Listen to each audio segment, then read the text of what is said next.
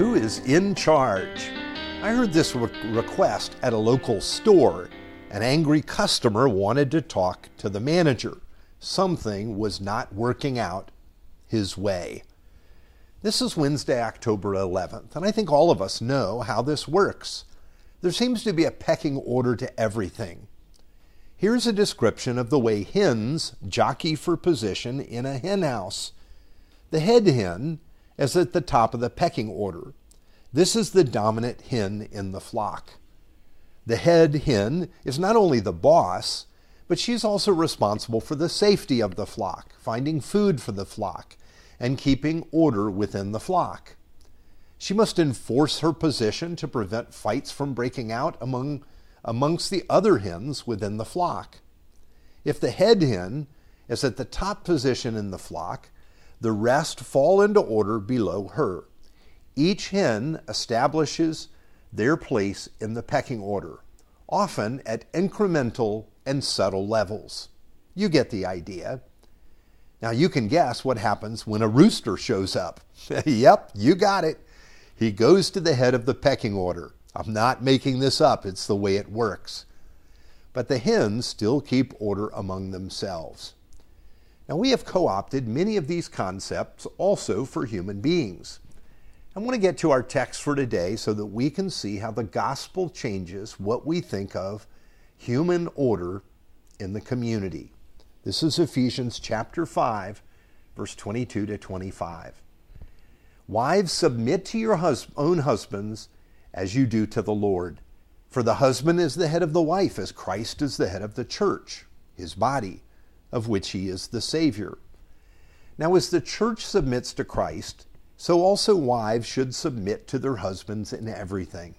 Husbands, love your wives, just as Christ loved the church and gave himself up for her. Now we hear that word submission and we think pecking order. The rooster shows up, right? And we know who's in charge. But there is a surprise in the gospel. Women are told to submit to their husbands as to the Lord. If she submitted to her husband as she did to Jesus, she'd have two lords. Already Jesus is her Lord. What would she do when her husband disagreed with the words of the Lord Jesus? She'd be in conflict. Christian wives have only one Lord, and it is not her husband. And Jesus does not give up his place to her husband. So how does she work this out? I think Paul tells us elsewhere in a similar text from Colossians chapter 3, verse 18. He says, "Wives, be subject to your husbands, as is fitting in the Lord." It means that now that you are in Christ, you would respond to your husband in a love that you would to the Lord. Indeed, as you do with the Lord. Here is the wife's part in the mutual submission we were talking about yesterday, that she and her husband have to each other as they show reverence to Christ. Yes, the way Jesus extends his gospel that is seen in marriage is in willing subjection. It's not forced, it's not obedience, but the willing response of love. By the way, the word authority is never used in Scripture in relation to marriage for believers.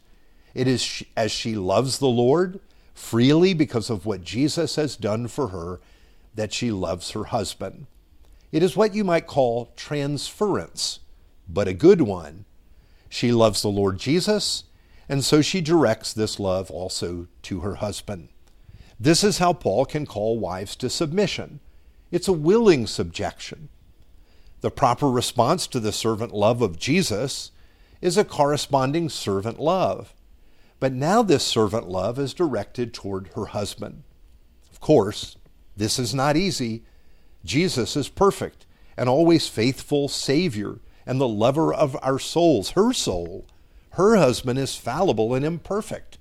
Jesus never fails. Her husband has and will fail in many ways. This is why we must keep Jesus in the picture. Her heart must remain at the heart of her calling in marriage. Why so? She needs the forgiving and ever-faithful love of Jesus to respond to her husband in this way. And Jesus is how she can love him when he fails, when he falls. This is how she fulfills her calling in her marriage.